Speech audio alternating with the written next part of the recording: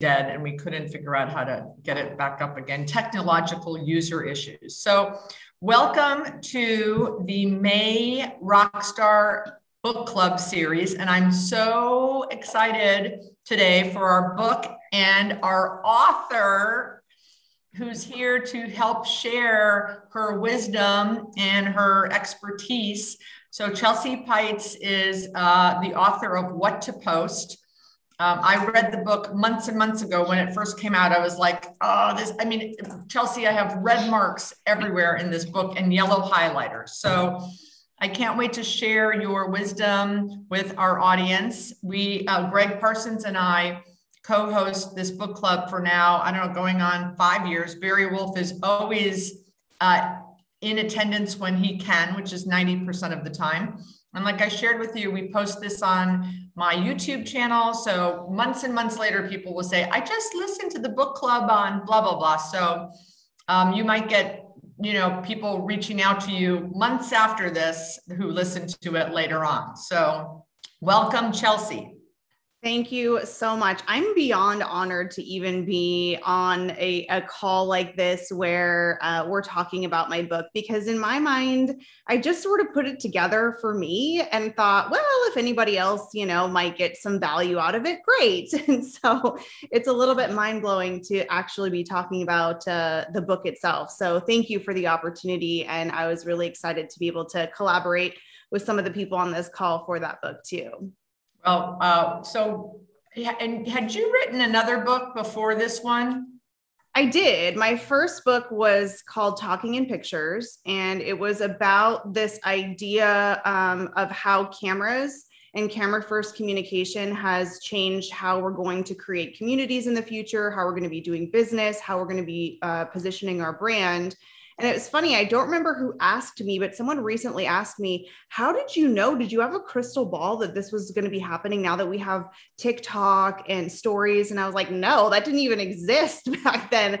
Snapchat was what we had. That was it. And so I just had this feeling, because it had impacted my life so much, that this was a new way that we were going to be communicating. And here we are now all doing it, especially after last year, where most of us were 100% digital. If I didn't have my stories and TikTok and all that, I wouldn't have felt connected. That was like the one bright light of my day, a sense of normalcy, if you will, that I was able to open up and watch people's stories and feel as though that I was still in that story with them and had some kind of connection. So that was the first book, basically about the neuroscience of facial recognition and how we actually connect with each other. And yeah.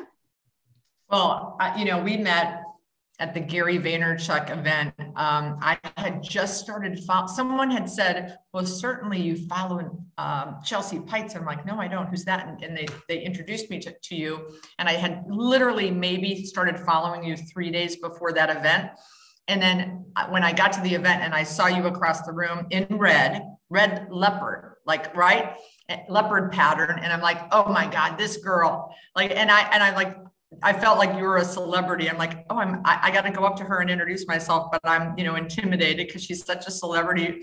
And then, you were so cool and so approachable, and we became fast friends from that event on. And now, I think your son is like, I can't wait to hire your son as a leasing agent, Mason, who's what, 7 or 8. So I have a few years to wait. Yeah, you got about 10 years, but he's ready for you. Yeah. So, and for me, and I know you're on TikTok and LinkedIn and Facebook, but when I think of you, I think of Instagram, and that's where I follow you. And like when you go, okay, I'm going to teach you guys about Reels. I'm like, I'm good with stories. And I've learned recently, because of Clubhouse, which we are simultaneously running this through Greg's Clubhouse account. Thank you, Greg.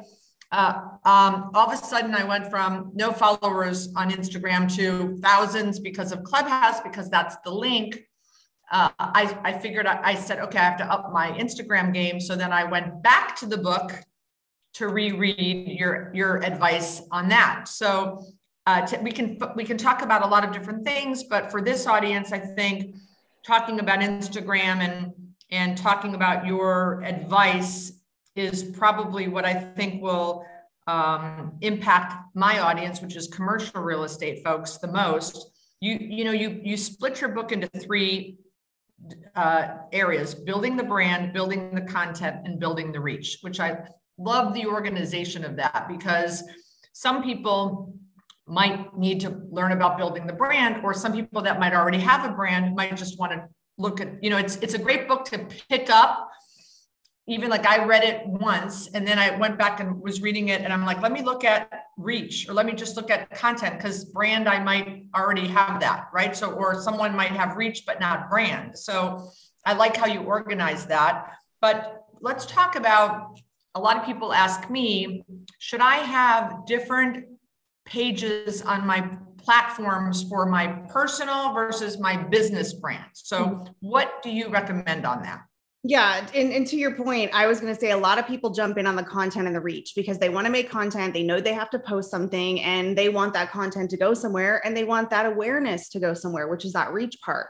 But the branding part, oftentimes, and I'm not a branding expert by any means, branding people think might be your logo, your color scheme, your fonts, which that is a part of it.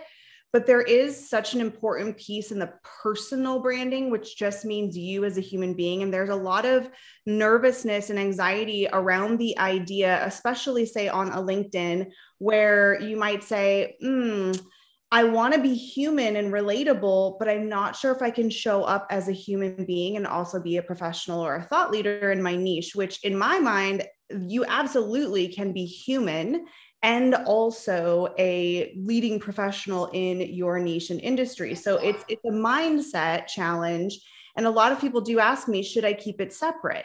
And so we talk about the idea of, which feels awkward and strange because, we don't want it to be about us. We don't want it to be, egocentric, ego-focused. It's my reality TV show.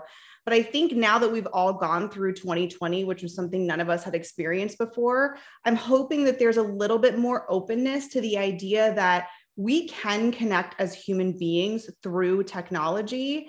And you can be personal, which is human, meaning if you like to walk, if you like to read books, if you're in a book club, and still not be private. You can keep those things private, but you can have a few things that actually come into a relatable category.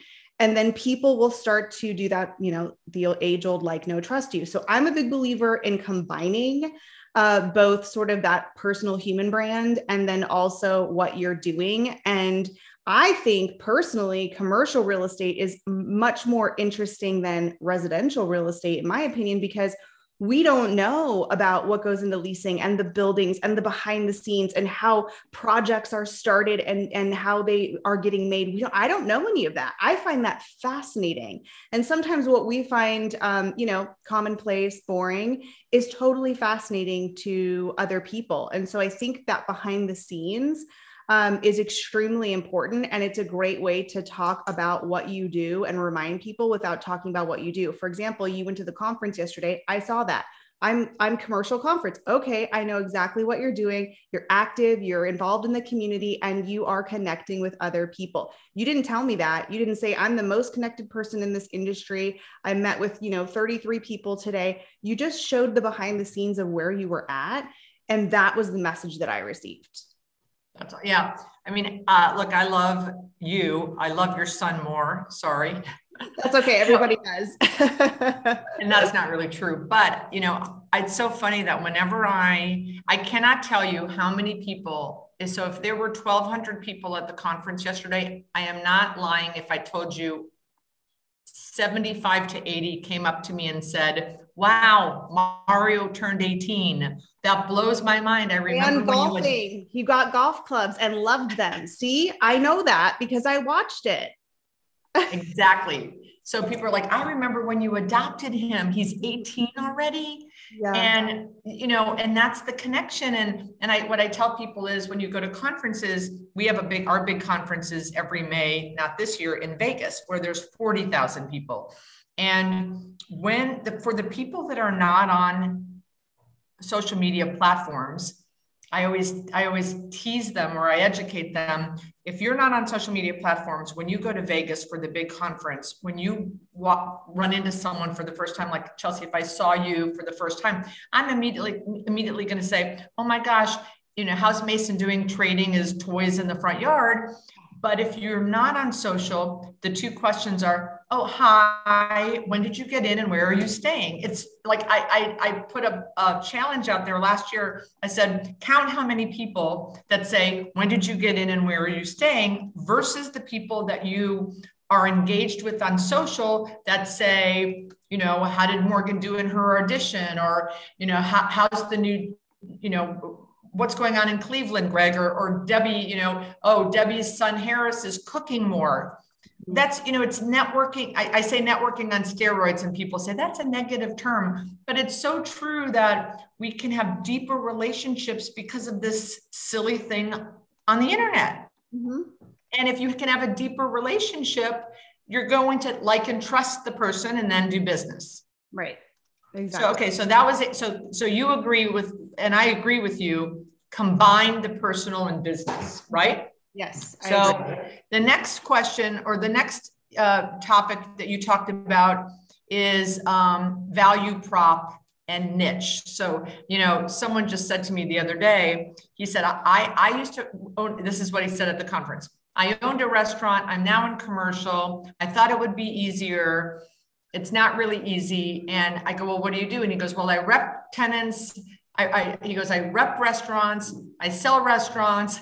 I sell shopping centers. And I said, riches are in the niches, honey. So, the reason you're not being successful is you're all over the place. So talk to us about that with social. Yeah. So I am very transparent about my journey in social media because I've been in the industry 22 years, well before social media existed. And for me, I was terrified to niche down. I was afraid I would miss opportunity if I didn't do it all. And because I got burned out, I was forced into a niche because I was just like, I don't want to do any of this anymore. I'm just going to focus on this because I'm burned out. And what happened was absolutely the opposite of what I was afraid of. It actually helped me get very focused and to start really building sort of that brand awareness. And this funny thing happens when you're in a niche is that sometimes you actually can grow out to other niches because you can implement what you've done and kind of, find a synergy with it. So I understand the fear of niching down, and I was there and I did it and I got forced into it. And I wish I would have done it sooner. And so as far as content and social media, when you do have a niche, does this apply to it or not? If I'm talking about gluten-free bakeries as my niche or my niche, I'm not going to talk about, anything else other than that. Does it fit into this category? So all of a sudden it becomes very clear what you need to talk about and what businesses you need to go to and the bakeries you need to highlight and all the things. As far as the value proposition, I just simplify that now as what's your superpower. And that, in my opinion, at least for me, was extremely difficult. It's very hard for me to think about myself and to talk about myself and my strengths.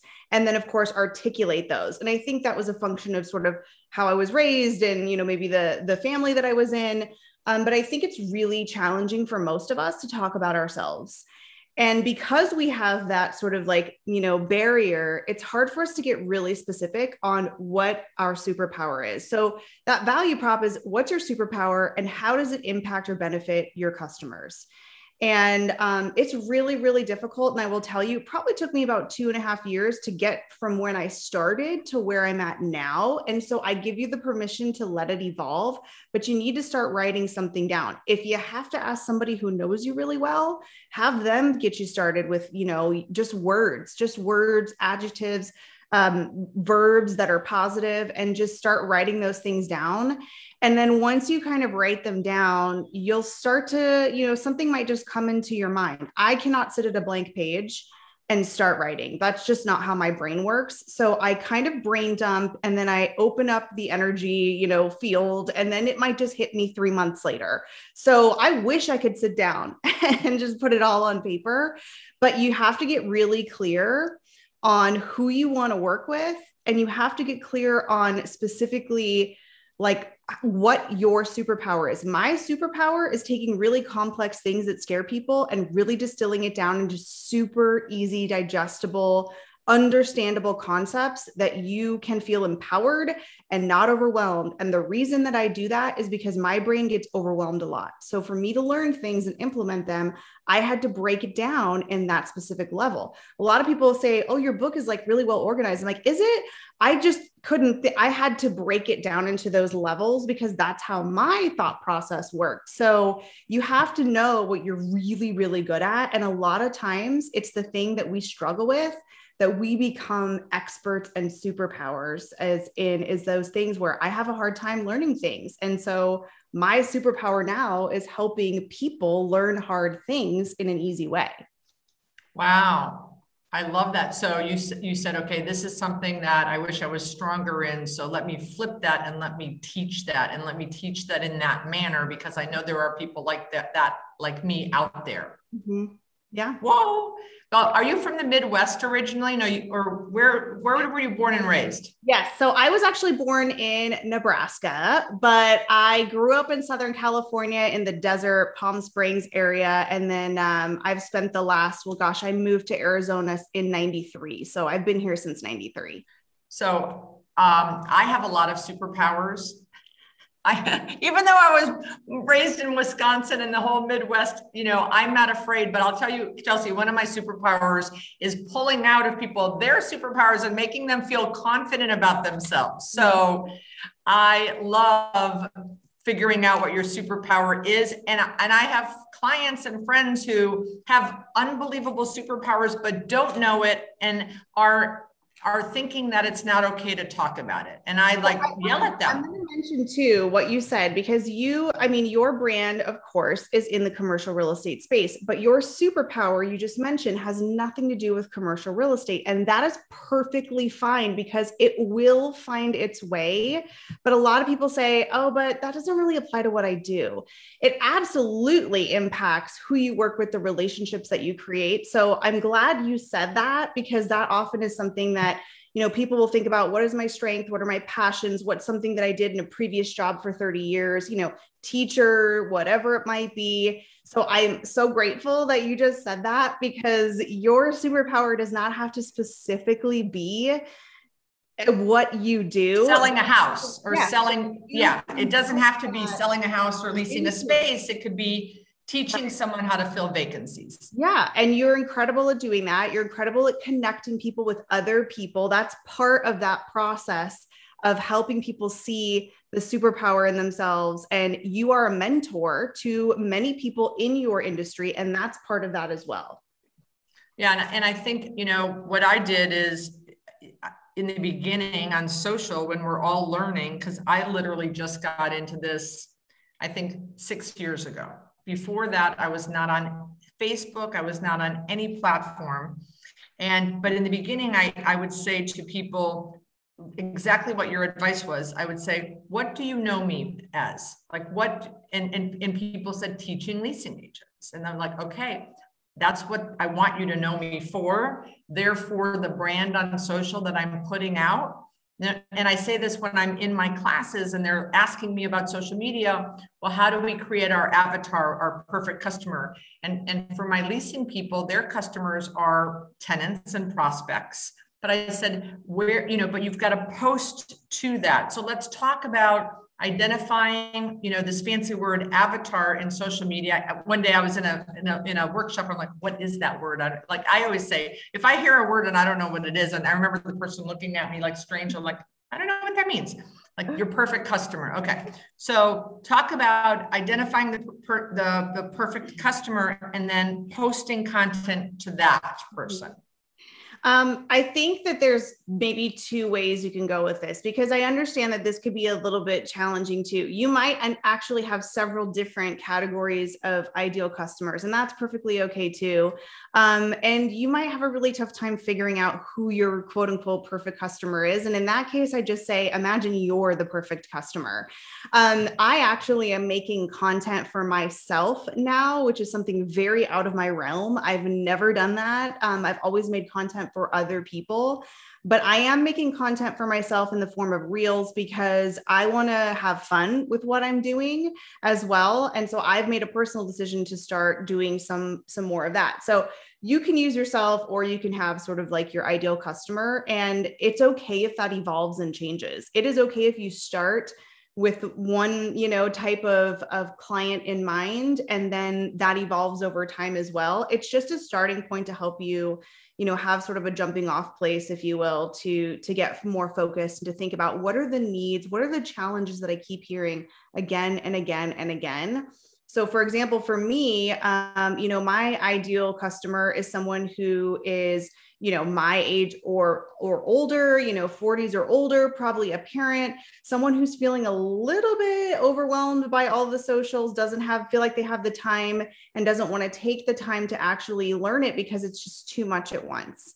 That is my perfect customer. I want somebody who is afraid of social media because I know that I can relate to them and help them understand how to take a little piece at a time and not be overwhelmed, and have a long-term sustainable strategy that isn't going to lose their sanity. So you have to kind of know who you want to work with as well. Your ideal customer might be someone you don't work with yet. You might not have worked with that person, but it will kind of give you this, vision board, if you will, of how to speak to that person. So I think a mix of doing something that you actually enjoy, because if we don't enjoy doing social media, what's the point of doing it? I mean, in my opinion, I don't want to do something that I can't stand. And I'm giving you permission that if you don't like to be on one platform, then don't spend all of your time there. Spend the time where you really enjoy it, because we are not social media marketers. I mean, I am, but you are not, that is not your job. And even in somebody who that is my job, I get burnt out. I don't feel like posting sometimes. I don't want to be over here and over there and all that. I mean, it's just, I'm a human being, and I know that I will personally burn out if I don't sort of, pay attention to those things and say, you know what, I can't do it all. And that's okay. I'm going to excel in one particular area, and I'm going to figure out what I love the most. And that's what I'm going to do. Yeah, you've got to enjoy it. If you do it, you need to enjoy it, or you will burn out and you'll give up. And consistency is so important, right? So as we continue to talk about we talked about building brand, which is section 1 of the book. Section 2 is building content, which we've kind of addressed also. Building reach, we can talk about next. But before we do that, if you guys have any questions, put them in the chat. And I'm sure Chelsea will be happy to answer them. You talk about in the book, when you talk about content, is the 5 E's. Mm-hmm. Do you want to check? Can you give us 2 of the E's? Yeah, absolutely. And I'll even give you some bonuses because I've even expanded. It's funny, that's how my brain works. I like things that rhyme and things that are in alphabetical lists. So I don't know if that helps anyone else, but that's how I work. But people, and including myself, kept saying, I personally need a framework. I can go to these conferences and get these high level things. I'm like, no, I need an example. Like, if you want to talk about how to do a commercial Instagram reel, no, I need to see it. You need to show me some ideas, because I'm just not putting it together in my head. So I just put this together in sort of a bucket or a framework of the different types of content that you might fall into a category. So we'll just keep it simple. Probably the 2 biggest ones, educational and entertaining. And now I feel like we're in a trend where those are coming together, and that's becoming very stressful for content creators, even somebody who creates content every day like myself, because it's a different type of process. We're now starting with TikTok and Reels and YouTube Shorts. We're in this micro video world where content is shrinking. It's going down to 15 seconds. We're starting to see and experience that more, and it's typically highly edited. And I am not an editor. I don't like editing. I don't think in terms of a movie producer where it's different clips. And that's been a real stretch for me. And so I can see how that might be very intimidating to people. And they might say, yeah, this really isn't for me. But I would say that in 2-3 years, that's probably going to be the norm. So it is time to be thinking about, taking the time to learn how to do that, just consuming that content so you can kind of, after you watch it for a long while, it could be months, you kind of start to get a little bit of a flavor for it. But so educational and entertaining content, but I'm going to give you a couple of extra ones that aren't in the book. So I'm not writing another book, by the way, that was it. So I'm now I hear you. Focusing on the next list, which is, okay, once you create this content, maybe it's educational, maybe it's entertaining, let's add the next layer, which kind of moves into reach as well. So I'm on sort of the S list now. That was the E list, we're on the S list. And my S list is the first thing we need to look at is, are you searchable? You know, if you're especially on Instagram, are you optimized on your profile? If you're on LinkedIn, what does your about section look like? What does your headline look like? Are you using hashtags? Are they well-researched hashtags? So all of those things really matter, because if you're creating content and people aren't finding it, that is not going to be ideal for you. When it comes to videos, are you using closed captioning? Are you using that for inclusivity, accessibility, search engine optimization? So the first category is searchable, because we want you to get found. Then our goal is it shareable? Is it savable? Is it content that people actually want to engage with? So I wouldn't do that every time I post. I would say once a month, try to challenge yourself to create something that somebody might want to share or somebody might want to save, whether they want to come back later to it or it impacted them and they don't want to forget about it. That's a little bit hard to do, because content that's shareable and savable is not about you. It's not that cute picture of your dog or the family photo. Those are great human pieces we need where people will engage, but I'm not going to share someone's family photo. So it has to be usually something that's inspirational, motivational, educational, or entertaining. And so that takes a little bit of extra time to think about that. So what I want you to do for the next few weeks is look at what you save, look at what you share. That is what other people will save and share. So it's searchable, shareable, savable. The last two, story focused, which kind of goes more into that personal, behind the scenes, what's happening. You know, think about how can you create some content that's a little bit relatable to somebody who's watching it. Excuse me. Bless you. I didn't get to go to that conference, so I would enjoy seeing what happened and maybe what the topics were that people talked about and, you know, that sort of thing. And then the last S is starts conversations. And I think this is the easiest one that anyone can do right now. Probably the most under leveraged as well, because it's this huge focus on content, but we forget about the comments. And I always talk about commenting over contenting as a way to really build your brand in this top of mind brand awareness, because let's face it, the socials have enough content. They have enough content. There's a lot of content stress when you have to create a piece of content. So the one thing that we can all do with no excuses, because there's no video involved, there's no thinking of copywriting, is talking to people. It's talking to people, commenting thoughtfully, adding to the conversation, not saying great video, because then I know you didn't watch it, but actually consuming some of the content, talking to people, sending a direct message, and, you know, keeping that top of mind brand awareness in a very human way. But also what happens is then you kind of work with and train the algorithm, because the more I talk to Beth, the more I see of Beth and the more she sees of me. So that would be, you know, the one thing that I would say you could start right now and start doing. Well, so I never thought about posting something shareable and savable. And I can already think of a few things that I think people would share and save. So I'm definitely going to do that, and I'll report back to you. So what do you think about LinkedIn stories? Oh, this is a great topic. When LinkedIn Stories was coming out, I remember I posted on LinkedIn and asked the community, I said, well, what do you think? Are you excited about this? Do you think this is a new addition that you're looking forward to using? And I was actually very surprised that the overwhelming sentiment I received back was that people were not excited about it. They did not want to see it in LinkedIn. And the reasons that I saw on the comments were along the lines of, this is a platform that's different than Facebook and Instagram, and that's why I like it. Or this is a professional platform. I don't want it to be ruined by seeing the behind the scenes of someone's daily life. And I was pretty floored by that, because in my mind, I thought, wow, if I could see a little bit of the human side of an incredible CEO of this huge company, I would want to work with that company more or buy their products. Like, I felt like that would be so interesting for me as a consumer, to see a little bit of that. That's kind of why I like watching Shark Tank, because I feel like I get to see a little bit of the human being of, you know, the Mark Cubans of the world and all of those other types of shows like that. So I was really surprised, but I think, again, it's that mindset of I can't be a human being and professional at the same time. And I think that's, you know, there's a big line. And for years, that's what we told people on social media. Have a business section, have your personal over here. Don't let it mix. There is a big difference between personal, which is human relatable, and private. Reading a book and being in a book club, totally personal, human relatable. We all, you know, read books, blogs, podcasts, etc. That is something that we can connect with other people on. What I do find is the people who talk to me from LinkedIn stories are different than the people who talk to me in the comments.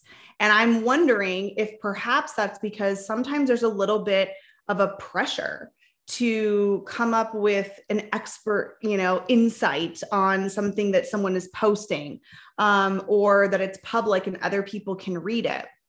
So I think it's a really incredible format to use. I think it's a very human format, which can be scary for some. But what I'll tell you is that when you open up your app, there's very few active stories. You have an opportunity, even if you posted something that wasn't honestly very exciting. Here's my coffee cup. Good morning. You're still going to show up at the top of every single person who's connected with you, that feed, and they basically have to see your face and your name. So I say it's, you know, a yes, but you know me, I'm a huge fanatic of the story format in Instagram. So I am biased. But yes, I know there's a lot of hesitance in embracing it. Some because they just aren't familiar with the format. And then some because, you know, they don't want to, you know, see people's, in their words, salads they're posting for lunch, you know, which yeah, in the beginning, I loved it and I posted all of the time. And frankly have with Clubhouse completely forgot about it, literally until I don't think I posted a story on LinkedIn because I then, because of Clubhouse, started getting way more active on Instagram. And I forgot about LinkedIn stories until this conversation. It's like, I'm like, oh my gosh, I just realized I haven't posted a LinkedIn story. And when I was doing it every day, I loved it because you can see who's viewing versus on regular LinkedIn, I could have, you know, 1,000 views and not know who those views are. But on stories, you absolutely see, you know, the head of real estate for Home Depot looked at your story, and that is powerful in our world to know who's looking. Right. So, but so Greg has a question about hashtags. Okay. Sorry. Yeah. So just quick question about, so what are the most popular hashtags people can use on the platforms that may make them more searchable? So hashtags, for those who are a little bit confused on exactly what they are, it's of course the pound or the number symbol added to a word or series of words, phrases. And essentially what it does is it helps us sort and serve the content. It's kind of like going down the dairy aisle of the grocery store. You know what to expect. If you're looking for dairy products, that's where you're going to go. So that's kind of how the hashtags work.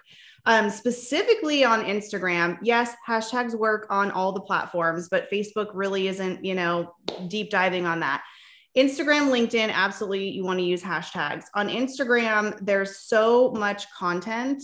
And they've been using hashtags for so many years that my strategy there is, honestly, you need to sit down, do about 30 minutes of research just on your phone. You don't need anything paid. It's totally free. You go to the Explore page, which is the little magnifying glass on Instagram, and there's a search box.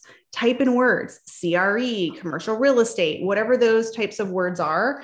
I would also recommend typing in words that have to do with the area that you're in. So if you're in Florida, you want to start looking at those types of hashtags, because once you start using them, Instagram is going to say, okay, we see a trend here. You clearly are interested in these types of pieces of content, and this is what your brand is about. And then I would follow those hashtags. You can follow hashtags on Instagram and on LinkedIn. And that again is data points to the machine, because it's all just a bunch of data points. and it's going to serve you content based on what kind of data that you're giving it. So it's different in Instagram and LinkedIn. LinkedIn, when you look at hashtags, it'll tell you how many people are following it. And I can't remember what commercial real estate is, but I think it's in the millions. And so that's kind of a larger hashtag. But on Instagram, it will tell you how many posts are using it. And what I've been doing lately is I try to stay in sort of the smaller realm of hashtags. I try to stay in like the thousands, the tens of thousands, and like the low six-figure hashtags. A lot of people make the mistake of going for like the really big popular ones, and there's so much content flowing. You're not going to rank for anything. It's just too much to sort through because it is a machine and there's millions and millions of content pieces. And so it has to sort through all that stuff. So that is how I research. I just type in words, rinse and repeat. I have my Netflix on. It's not hard. And just, typing in words. And I actually put mine in a spreadsheet just so that I can keep it. You don't have to get that detailed about it.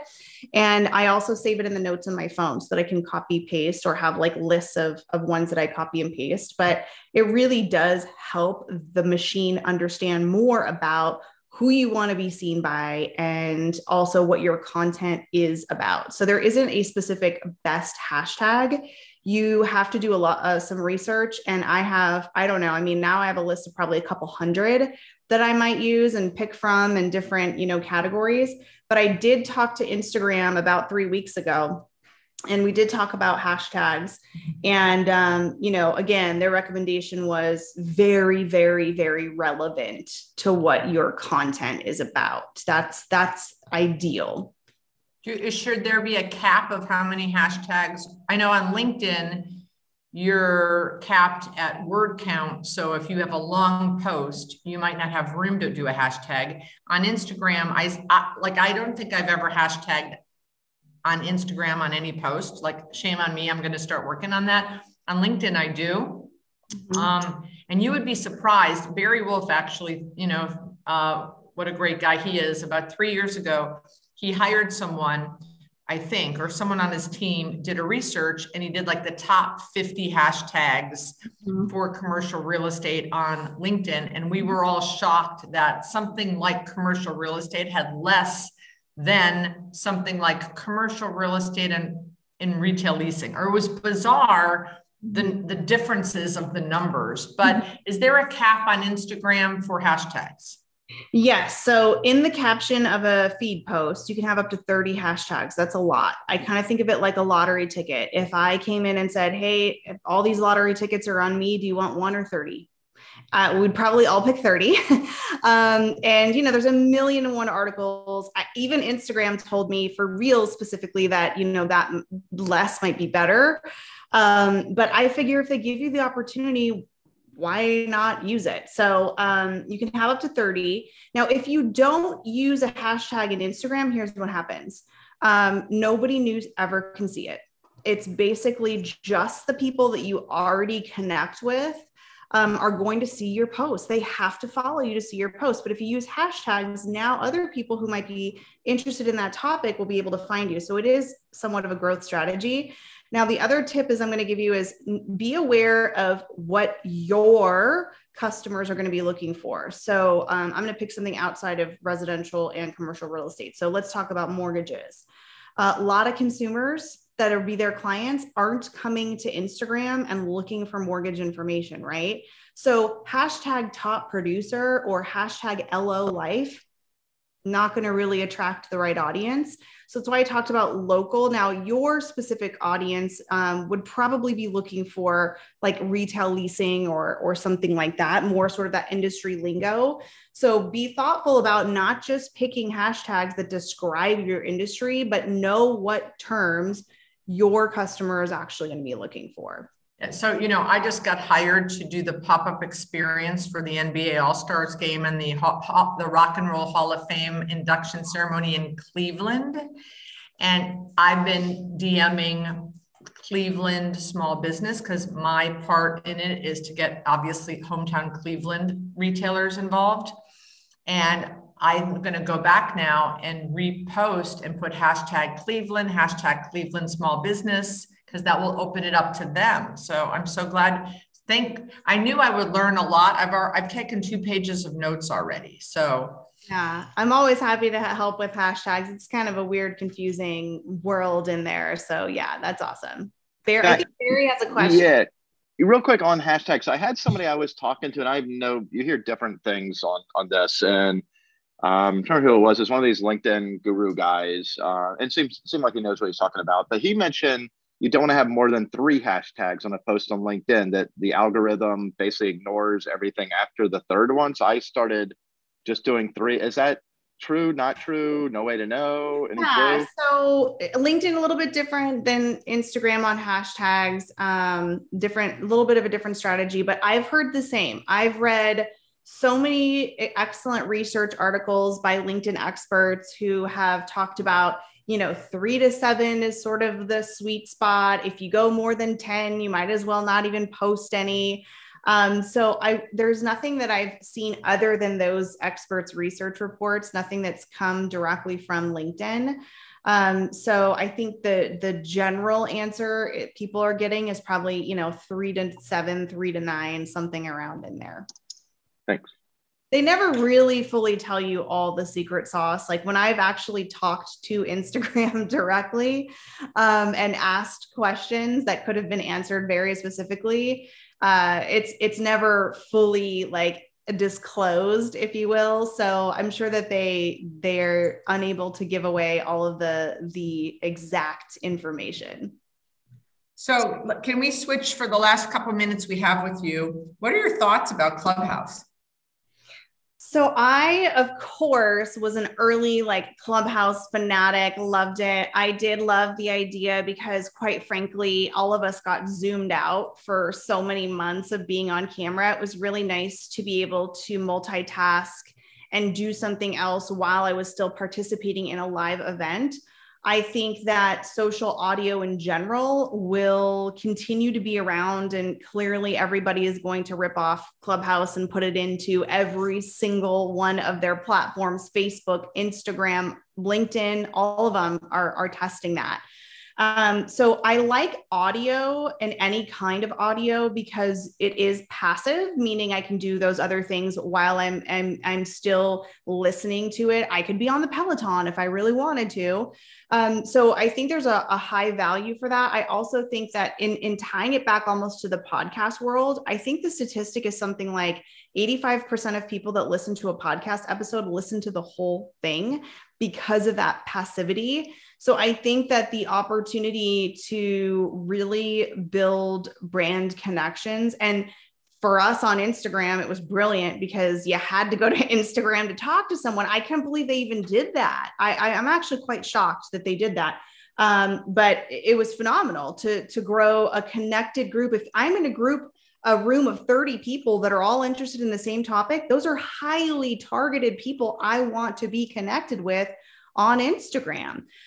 So obviously not everything, like once Instagram launches it, it's not going to have the, same effect, so to speak. But I think it's great to be able to create a room and talk to people live and listen in and ask questions. I prefer it now more so than just watching a YouTube or even a podcast, because I could ask questions if I wanted to, or hear other people ask questions. So I think that the ability to reach out to someone who otherwise wouldn't have given me the time of day, I got to be in the room with the head of LinkedIn. That person's never going to respond, I'm assuming, never going to respond to my LinkedIn message. So I think there's some really cool opportunity there. Yeah, I jumped in, I joined December 30th, and I said, okay, I'm going to spend 30 days. I'm going to go all in and figure out if this is for me or not. And the reason I even considered it was I saw Damon John and Grant Cardone on it for 10 hours a day. And I'm like, okay, they're smarter and richer than me. I'm going to figure this out. And I was on 6 hours a day for a month. I was on it 6 to 9 in the morning, where I was working out, walking, eating breakfast. And I would listen mostly in the morning and sometimes offer opinions. And then at night, I would host my own rooms from 6 to 9 so that during my work day, I could work.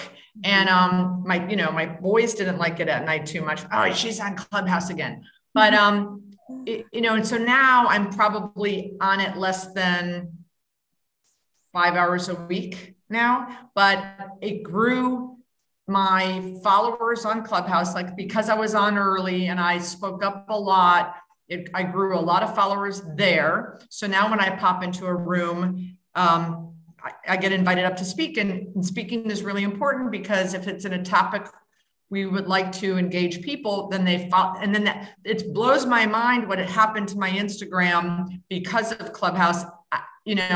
I don't know if they intended that, if that was an unintended consequence, but they definitely helped Instagram.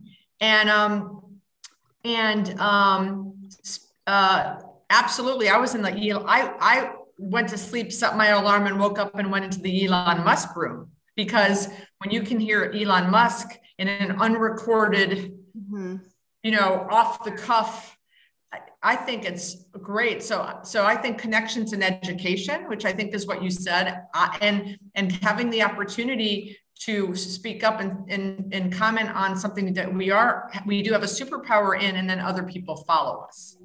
I think that the live component, when you have something that's unedited and not pre-recorded, in my mind anyway, I feel like I can really, what's the right word? I can really determine, almost like a trial run. Like, does somebody really know what they're talking about?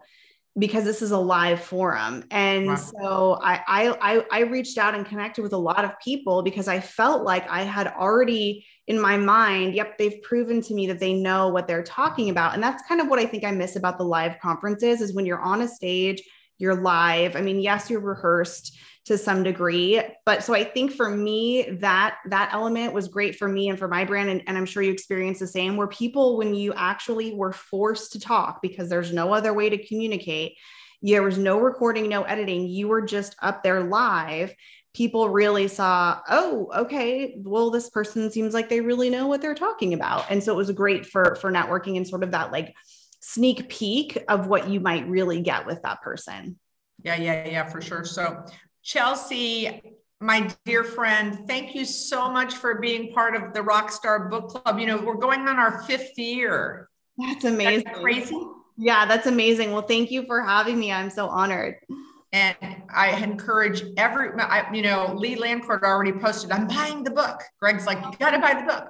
So I know people that will listen. I highly encourage you to invest in your future on social. It's like Chelsea said, very well organized, really great practical tips, pictures. I love the pictures. So definitely get the book. And Chelsea is great at answering DMs. She's very approachable. Even though I was intimidated walking up to her because she's such a celebrity, but she's so approachable, very, very responsive. So thank you, my dear. I really appreciate it. Please give a hug and kiss to Mason for me. He probably won't want a kiss, so just a hug. I will. Thank you all for having me. Thanks for spending the time with me today. I hope I will see everyone on Instagram. So let's connect.